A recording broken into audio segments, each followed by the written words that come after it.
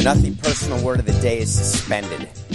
And I'm not saying it as a joke. That's actually the word. And the reason it's the word is something happened yesterday.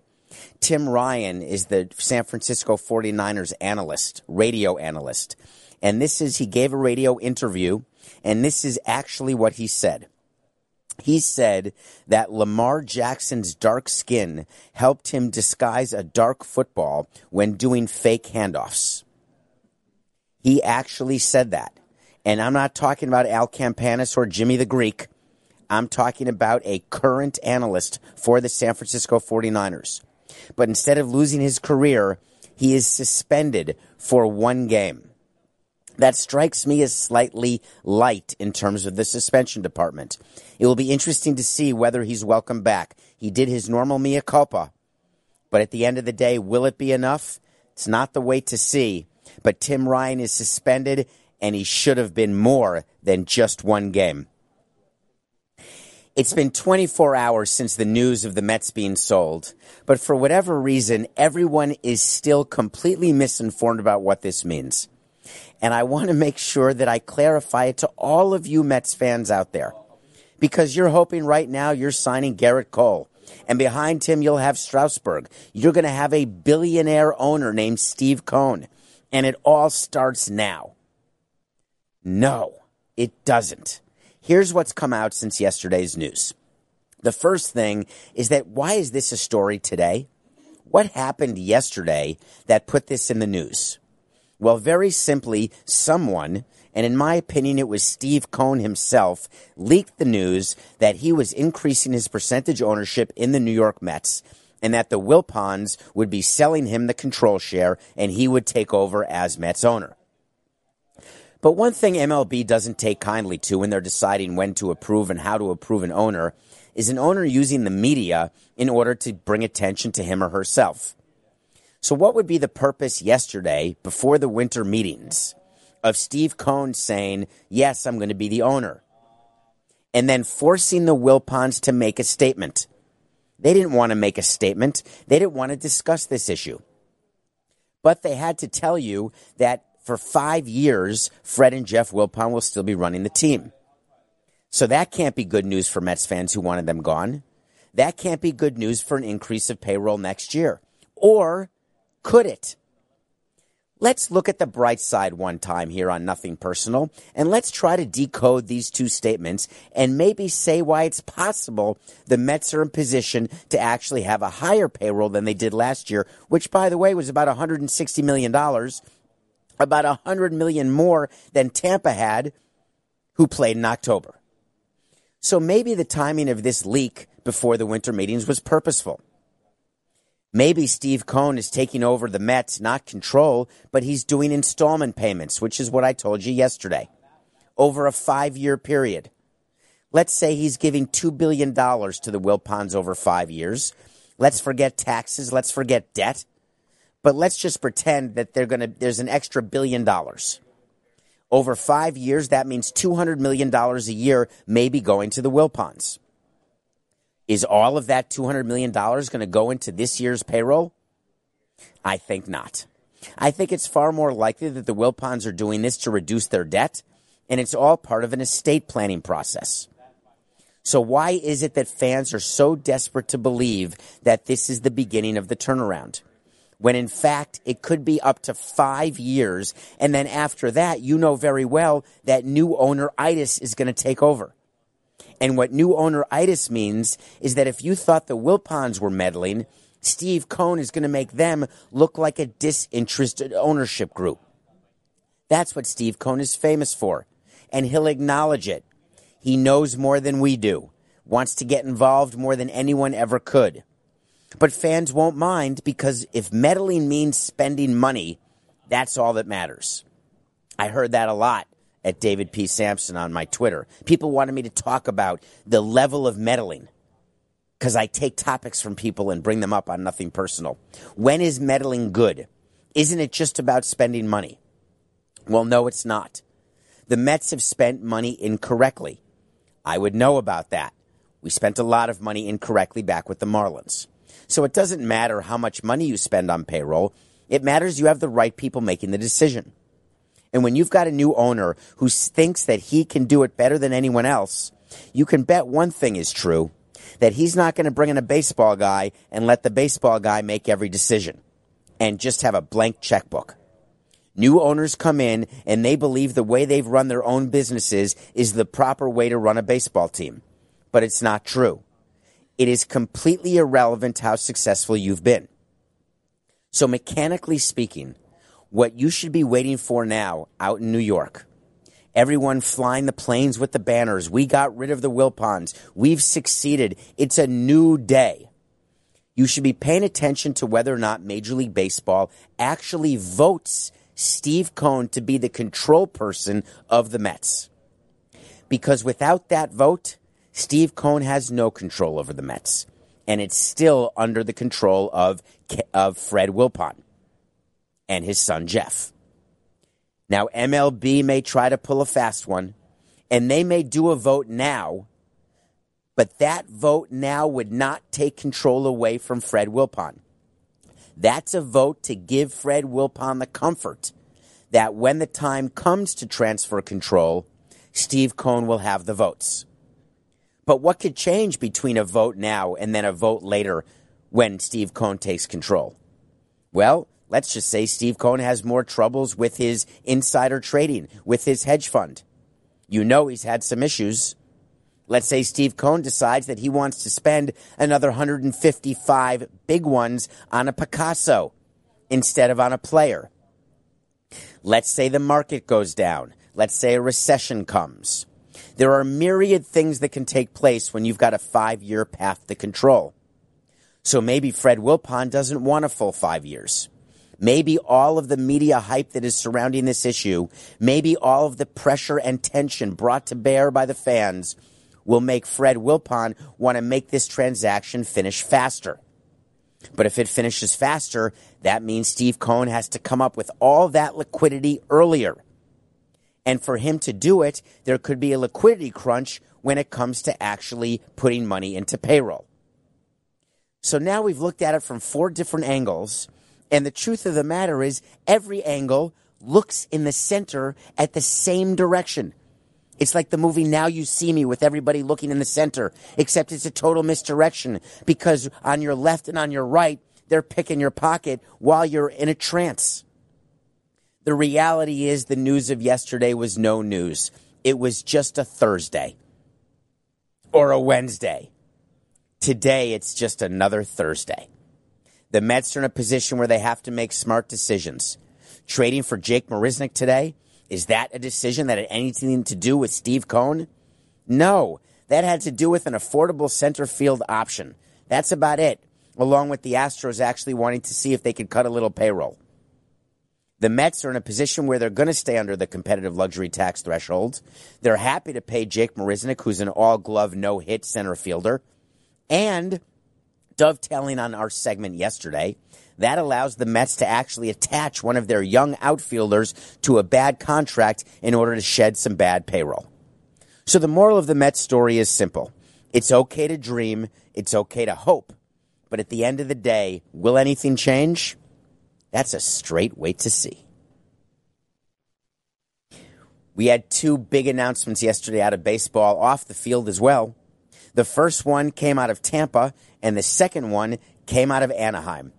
Let's start with Anaheim because that one fascinated me. Artie Moreno is the owner of the Anaheim Angels. I call him Anaheim just to give him a little uts. You know it's actually called the Los Angeles Angels of Anaheim. Artie Moreno so badly wanted to be like the Dodgers and wanted to name his team the Los Angeles Angels. Except he had a stadium in Anaheim. He had public money from Anaheim. They made him keep Anaheim in the name. So we all approved in Major League Baseball a name change to the Los Angeles Angels of Anaheim. So let me set the stage for you. At every owners meeting, attendance is taken at the beginning to make sure there's enough owners in the room that they can start the meeting. And they go in alphabetical order. And it used to be Anaheim Angels. Then it changed one day. And we voted, and it happened. And so then you hear Los Angeles Dodgers. Here, Los Angeles Angels of Anaheim, actually saying the full name. But Artie Moreno wasn't satisfied with that. He wanted to see if he could work more with Anaheim because he was ready to get a new stadium. And I know a thing or two about getting new stadiums. It takes years and it takes a lot of effort. When I started trying to get a new ballpark in Miami, I was actually 6'2", 220. So it was about a 14-inch affair for me in order to secure a ballpark here.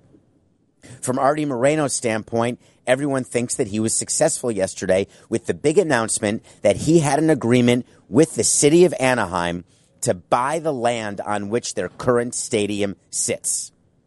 And in return for $325 million, he agreed that the team will stay in Anaheim, either in the old stadium renovated or in a newly built stadium until 2050. He would not agree to change the name back to the Anaheim Angels. But guess what you didn't read about? What you didn't read about is there was no stadium deal. This was a real estate transaction. What Artie Moreno was successfully able to do is buy the land under which the current stadium sits and the acres of parking around it. Does anyone remember Frank McCourt, the old owner of the Los Angeles Dodgers? He was known as the parking lot man. Why? Because he owned the parking lots around Los Angeles Dodgers Stadium, Chavez Ravine, and it made him a very wealthy man, even more so than the $1 billion price that he got when selling the Dodgers, more than $1 billion. So Artie Moreno was doing this as a straight real estate play. He is developing that entire area where the current ballpark sits in Anaheim. You're going to see hotels, apartments, retail. Wait a minute. Does any of that sound like baseball? No. Does any of that sound like Garrett Cole? No. Do you know what it does sound like? It sounds like a revenue stream that is not subject to revenue sharing, which means when you're a team that brings in revenue through baseball, you have to share it with people like the Marlins. When you bring in revenue from things that have nothing to do with baseball, you get to keep it for yourself. Does that mean he's going to invest it in players? That's another wait to see. But what I do know is this. When you're thinking that you're going to have a brand new stadium in Anaheim, not so fast, Pedro. What you are going to have is an owner who has varied financial interests in making sure the area around, whether it's an old stadium or new, is generating a ton of activity, interest, and money. But then why isn't Stu Sternberg doing that in Tampa? Stu Sternberg is the owner of the Tampa Bay Rays. They used to be the Tampa Bay Devil Rays, but people didn't like the word devil in the name. So there was a vote and it became the Tampa Bay Rays, which is fine because it's still Devil Rays. They still have a tank full of Devil Rays. They still play in the Thunderdome. If you've never heard that word, the Thunderdome, then you've never been to Tropicana Field. It's called the Thunderdome because it's a dome and when it thunders, you're scared. You need to find Mark Wahlberg and play the Thunder song. That's how scared it is. That's a Ted movie reference, folks. But why hasn't Stu Sternberg ever come up with a new ballpark? Because he doesn't want to pay for it, and I don't blame him. Right now, there is no guarantee that there will ever be a new stadium in Tampa or in St. Petersburg where they currently reside. So what does Stu do? He says he's going to move the team to Montreal. But not full-time, only half-time. That was a big announcement last year. It got a ton of media attention. As a matter of fact, the former owners of the Expos when I was there, a man named Stephen Bronfman, who's trying to bring the Expos back. And I told him at the time, it's way more expensive to bring a team back than to pay up to keep a team there. You tell government officials that when you're trying to get money from them. Because at the end of the day, they want a team. So Stephen Bronfman's trying to get a team back in Montreal. He actually went to the World Series, you may recall. It got a lot of attention. That was all purposeful. Another misdirection. There was never a chance, and if you watch CBS Sports HQ, you've heard me talk about it. There was never a chance that Tampa was going to split a season between Tampa in a new ballpark and Montreal in a new ballpark. But in case you don't believe me, which is fine, you'll learn to. The mayor stood up in St. Petersburg and said there will be no splitting of a team until at least 2028. Why does that year mean something? because 2027 is the final year of the Tampa Bay Rays lease where they currently play.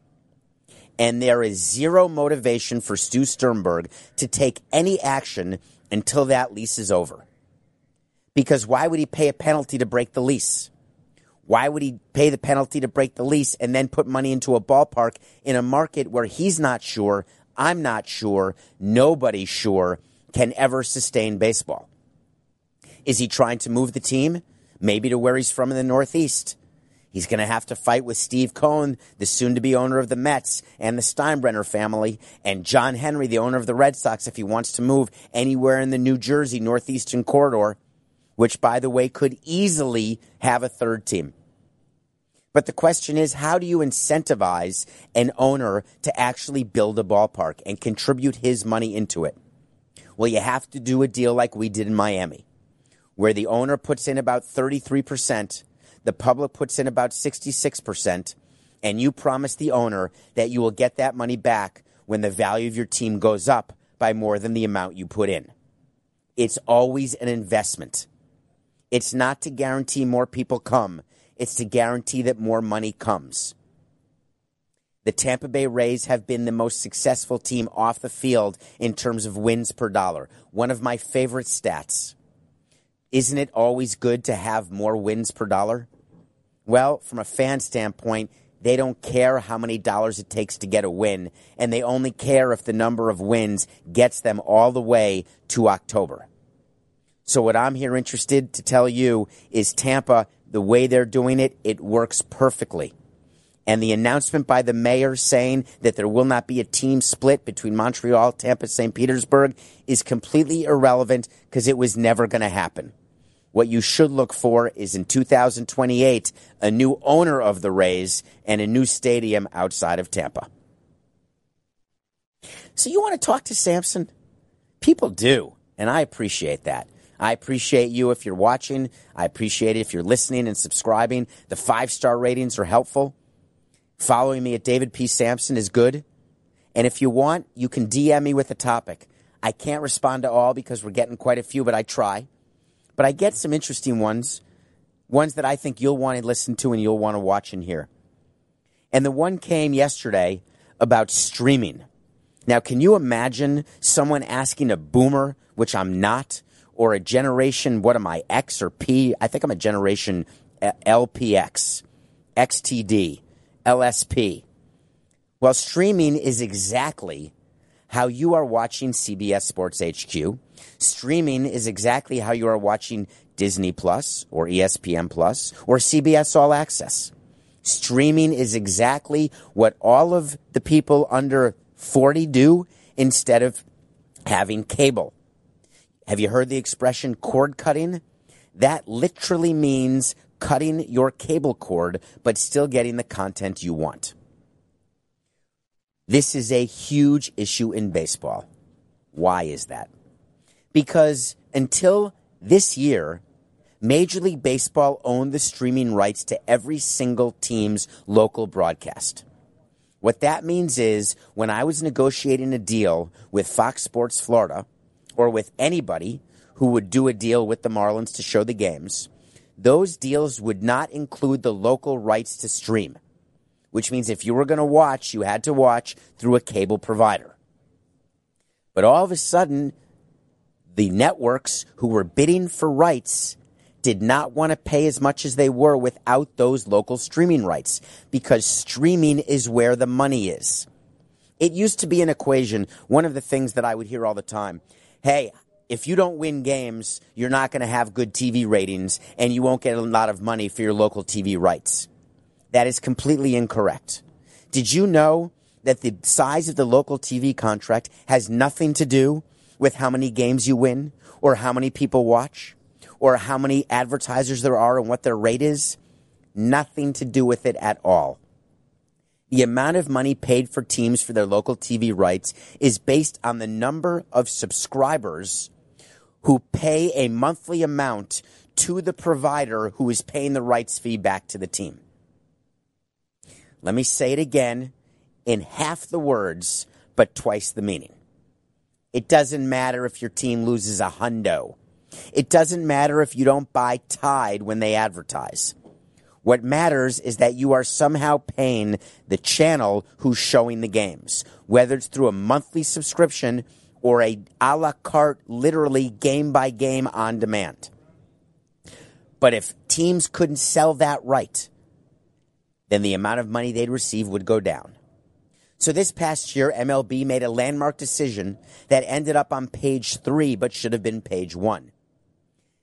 Teams again had the right to sell their own streaming rights. So what happened? The New York Yankees stood up and said, hello, I'm first. And I'm going to negotiate with Amazon, and I'm going to sell the streaming rights to New York Yankees games so people can watch it on Amazon Prime Video. And they are being paid a fortune. Why are they allowed to do it? Because A, MLB changed the rules, and B, they own their network. Their games are shown on a network called the Yes Network.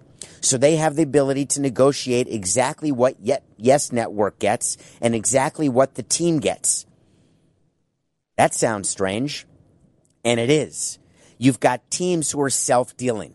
Teams who own their own networks self-deal all the time, and it is a cause of great consternation to the rest of us who have teams who don't own their own networks, who depend on rights fees in order to be competitive. But the Yankees can stand up and say, hey, Yes Network only pays us $30 million a year for our games, but Amazon pays us $80 million a year for our streaming rights. Or they can do it the other way. They can divide it however they want because they own both sides of the transaction. It's brilliant and good work if you can get it. Now, what does it mean to you that teams are selling their streaming rights? What it means is you are about to become a la carte. That means you don't have to pay for channels you don't want. That's the future. If you want to watch Marlins games, you're going to have to pay to watch Marlins games. But if you don't want to watch Marlins games, why would you pay for that? Have you ever looked at your cable bill? If you have it, have you ever looked at the bundled package that you pay for? They do it in tiers. It's called tiered pricing. Do you ever get frustrated when you don't watch channels that you pay for? Wouldn't it be amazing to just spend money on channels that you actually watch? Well, that's exactly what's going to happen because as consumers, we've spoken and we've said we're done. We will no longer pay for teams that we don't watch and we don't care about. And Major League Baseball used to fight that because the concern was, what if everybody in Florida doesn't want to pay to watch Marlins games? They'd rather just pay to watch Yankee games because they're New Yorkers who move south. And I don't mean Trump. I mean people who come for the summer, the winter, for tax reasons. Whatever it is, they've come, but they bring their Yankee affiliation with them. Well, from my standpoint as a Marlins president, I was vehemently against that because it would cut into our revenue. As the host of Nothing Personal, bring it on. So content is what we're talking about. Content is key. The thing about content is that everybody's looking for it, and there's not enough of it. So we're in the content providing business. That's what this is, what you're watching and listening to. I'm trying to provide content that breaks through the noise, that gives you something interesting that you want to hear about. Well, other channels are looking for shows as well. And it turns out we have found an area of creating content that already existed, but now we're going to bring it to you. Do you know you can now watch high school basketball on your sports network channel provider, both on the actual cable network and streaming? Why is that? Is it only because Zaire Wade and Bronny James are in high school basketball on the same team? Now, Bronny James, it's LeBron James Jr. Zaire Wade is Dwayne Wade's son. These are top prospects in high school who potentially could go straight to the pros once the NBA changes the rules and doesn't require a one and done with Duke, but they allow a Spencer Haywood or a Kobe Bryant going right to NBA, right to the pros.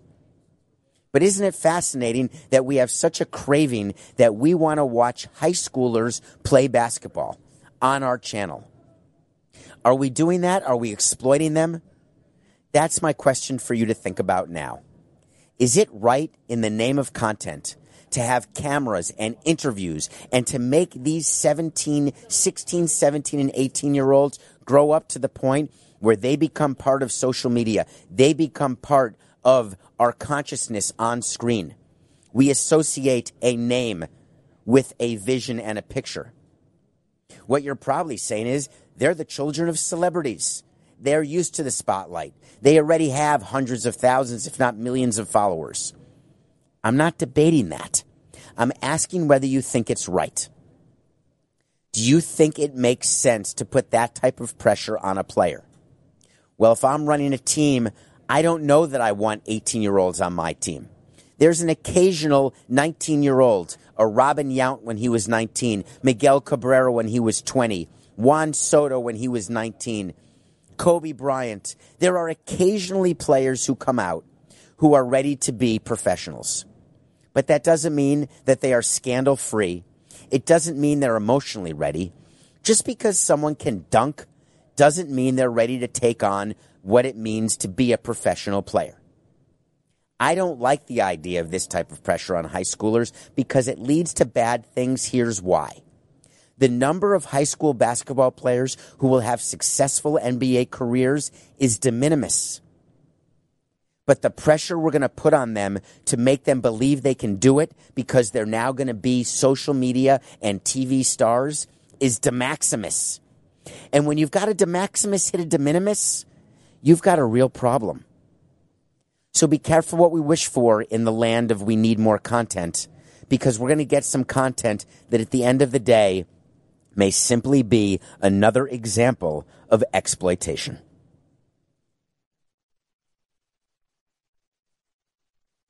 Chicago.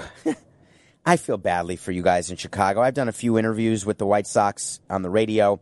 We've talked about Jerry Reinsdorf and his advice to me to finish second all the time. And people went crazy. How could Jerry Reinsdorf want to finish second all the time? Well, it appears to me they keep finishing second when it comes to free agents. Oh, stop. Stop it already. Stop telling me they signed Grandal for 4 years and that means they finish first. It's easy to finish in first when you overpay in years and money. But it's tough to be a bridesmaid like they were to Zach Wheeler. Rumors are that they offered not 118, but maybe as high as 120 in those 5 years. Did they do that knowing Wheeler didn't want to play for the White Sox? Did they do it knowing that Wheeler had already agreed to play for who he believes was a contender? Well, here's the question I have. When you're the Chicago White Sox organization, is it better to be so out in the open about what you're doing? To be so open about your desire to compete, your desire to sign free agents, your desire to be in on everyone? Does that help you actually sign players? No. But it does unrealistically raise expectations for your fan base. And I think we all know what happens when you have unrealistically high expectations. It leads to failure. And it leads to fans being upset that you haven't met your expectations. Now, the White Sox did win a World Series in 2005, but at the end of the day, they have not been successful for, I would say, over a decade. And I know what it means to be unsuccessful for over a decade, and it hurts. And you want to make it better. And you want to make people believe that you're doing things, that you're in it for the big free agents. You don't want to be stealth. You want to be loud. Except being stealth is the smarter way. But it's so hard to be smart when you're getting pressured all the time. When you're reading comments and blogs and Instagram posts and Twitter posts and Facebook, and you go to owners' meetings and you're embarrassed because you see the number of followers that your team has versus another team, the number of victories you've had over the last decade versus other teams, the number of playoff appearances. The fact of the matter is they have not been in the playoffs since 2008. The Marlins haven't been in the playoffs since 2003. The Mariners since before that. It's embarrassing when you're with your peers, when you go out to the movies, when you go to community events. Everyone reminds you, yeah, I had a child who's now in college and we never saw a playoff game. For White Sox fans, think about it. In 11 years, that means children were 7 years old when the White Sox were in the playoffs, and now they're off to college. So they made a decision. They're going to go loud and proud, instead of stealth and smart. And what loud and proud leads to is a bunch of second and third place decisions. I love all the sports news we do, but I also love the fact that I get to watch a movie or a show every single day and then tell you about it. Yesterday's movie was difficult. It's on Amazon, and it's called The Report with Adam Driver. Yes, that's Adam Driver, who's also going to be and is in Marriage Story. That's Adam Driver, who is in Black KK Klansman. This is not an overnight sensation. This is a gentleman who has built his career and built it brick upon brick. He's not a traditional Tom Cruise looker, right?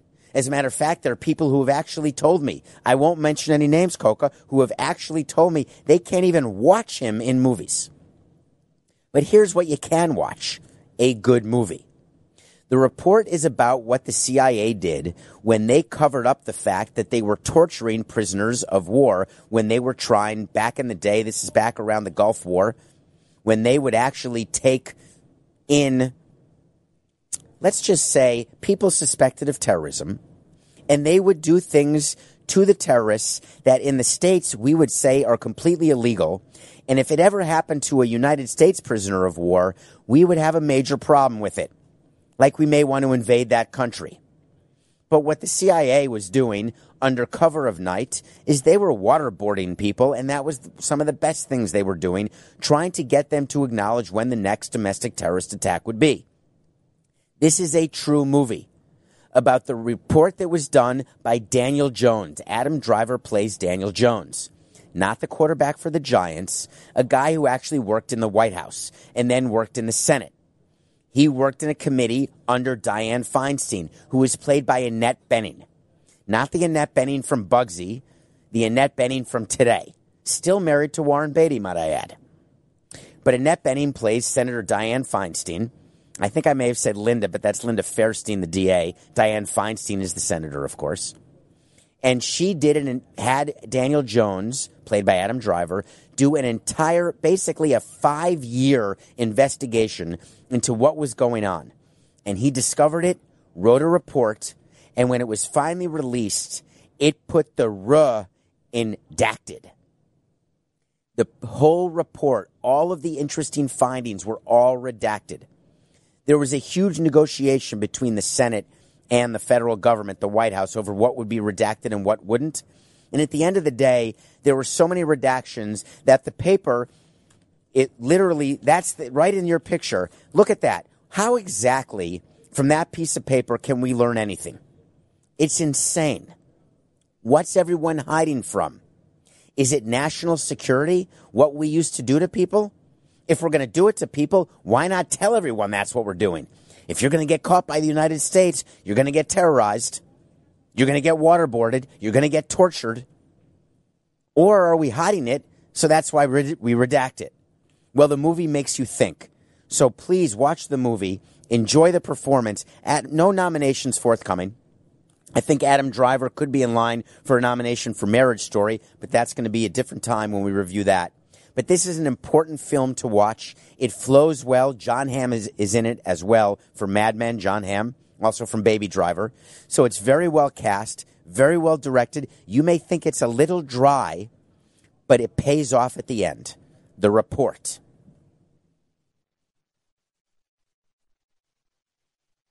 We had something called, I can't keep track. I'll just admit it to you. Friday, I think, was called, last Friday, they call it Black Friday.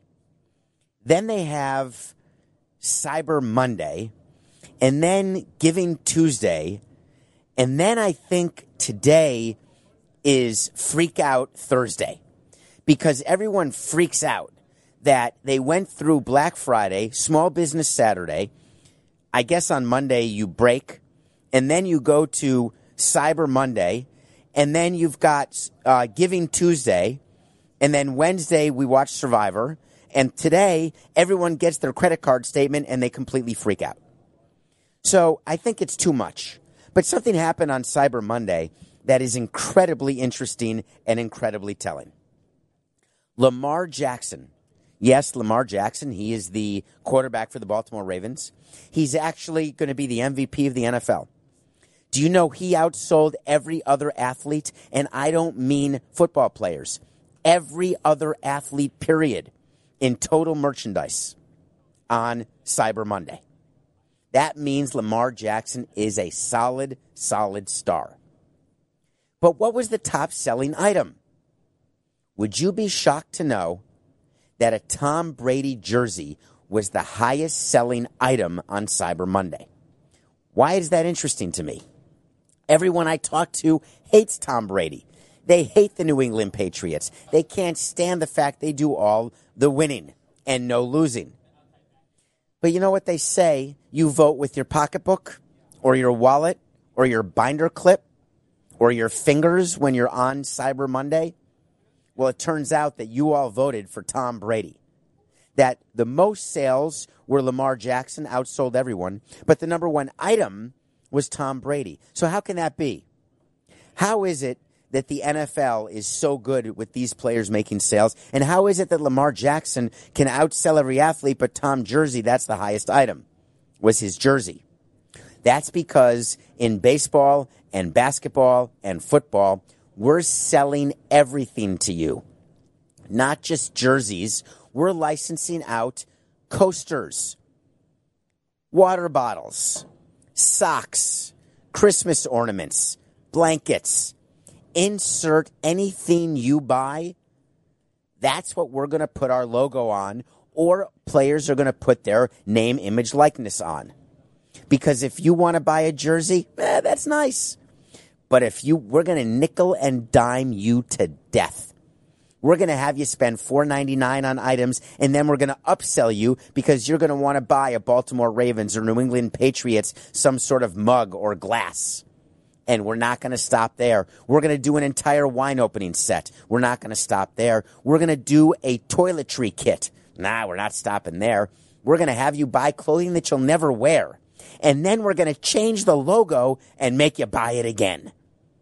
That's what we do. That's what sports does.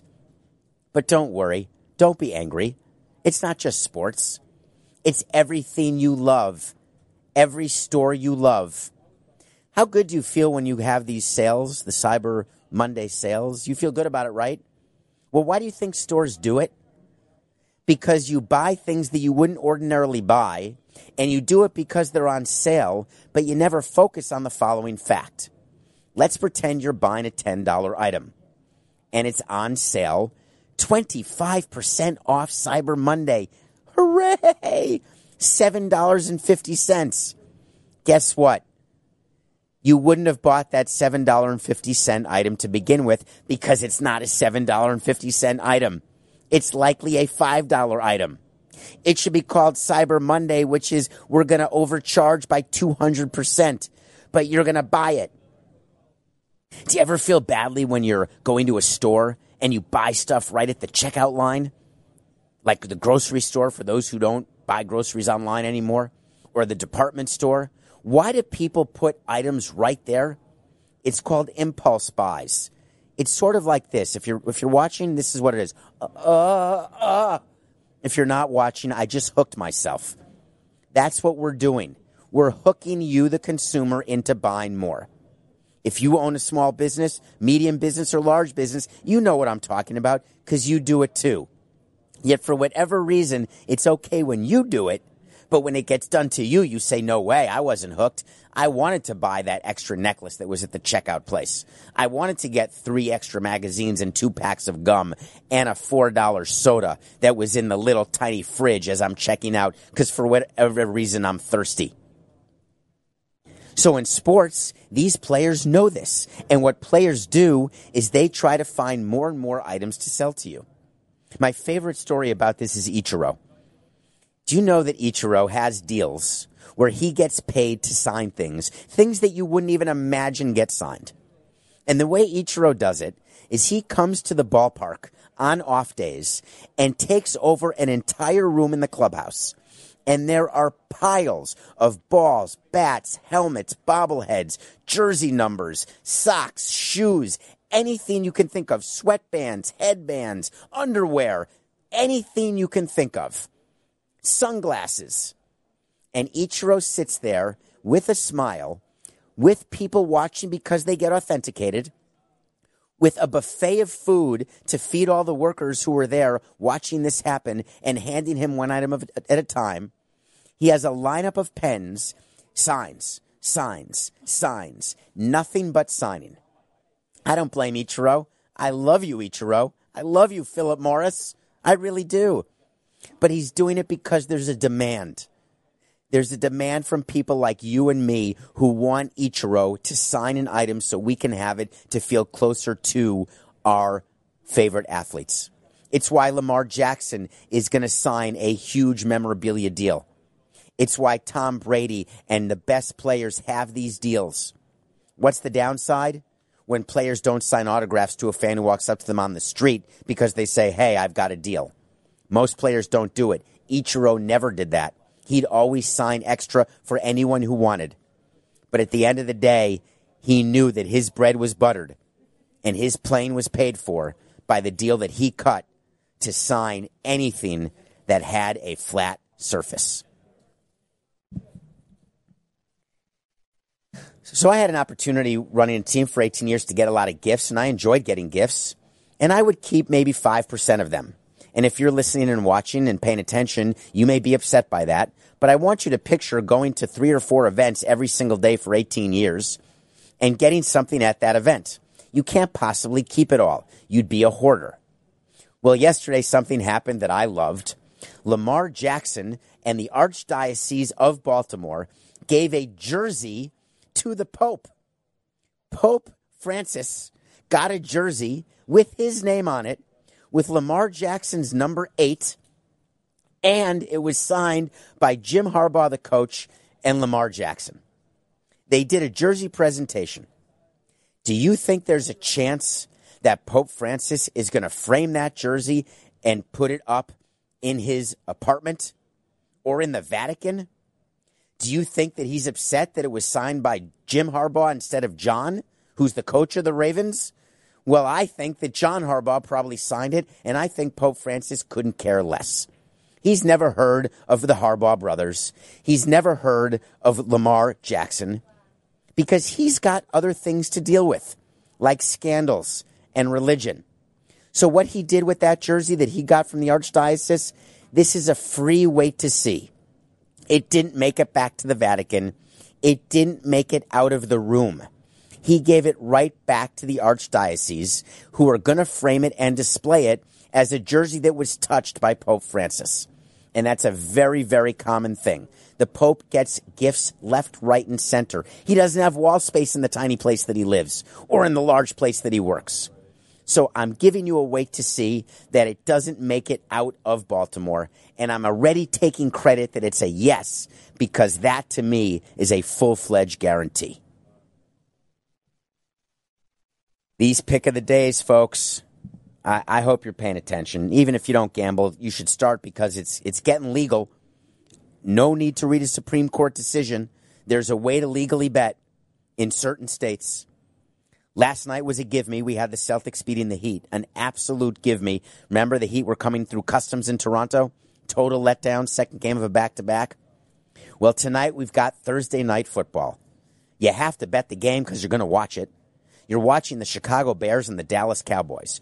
And you're thinking to yourself, slam dunk, Cowboys. No chance, folks. The slam dunk is actually taking the Bears and the points. The level of distraction that surrounds the Dallas Cowboys right now, it's off the charts. Jerry Jones has put his team in a position where they cannot get out of their own way. They're scared every play. Jason Garrett holds the clipboard so tightly that his knuckles are white. Prescott is so worried about his long-term contract, can't throw a spiral straight. Elliott is so concerned about how he's going to look when his helmet's off that he doesn't realize you got to gain yards and get some wins in order to actually become famous and rich. So from my perspective, when I see Cowboys -3, I don't care that the Bears have a problem and that Matt Nagy's given me more material than anyone but Jerry Jones since I started this show. I'm definitely taking the Bears, and that's just business. It's nothing personal.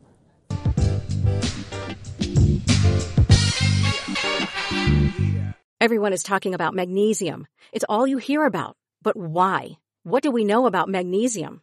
Well, magnesium is the number one mineral that 75% of Americans are deficient in. If you are a woman over 35, magnesium will help you rediscover balance, energy, and vitality. Magnesium supports more than 300 enzymatic reactions in your body, including those involved in hormonal balance. From functional medicine doctors to mental well-being and female hormone experts, we all know that magnesium is the one mineral to improve all aspects of well-being and health. But which one?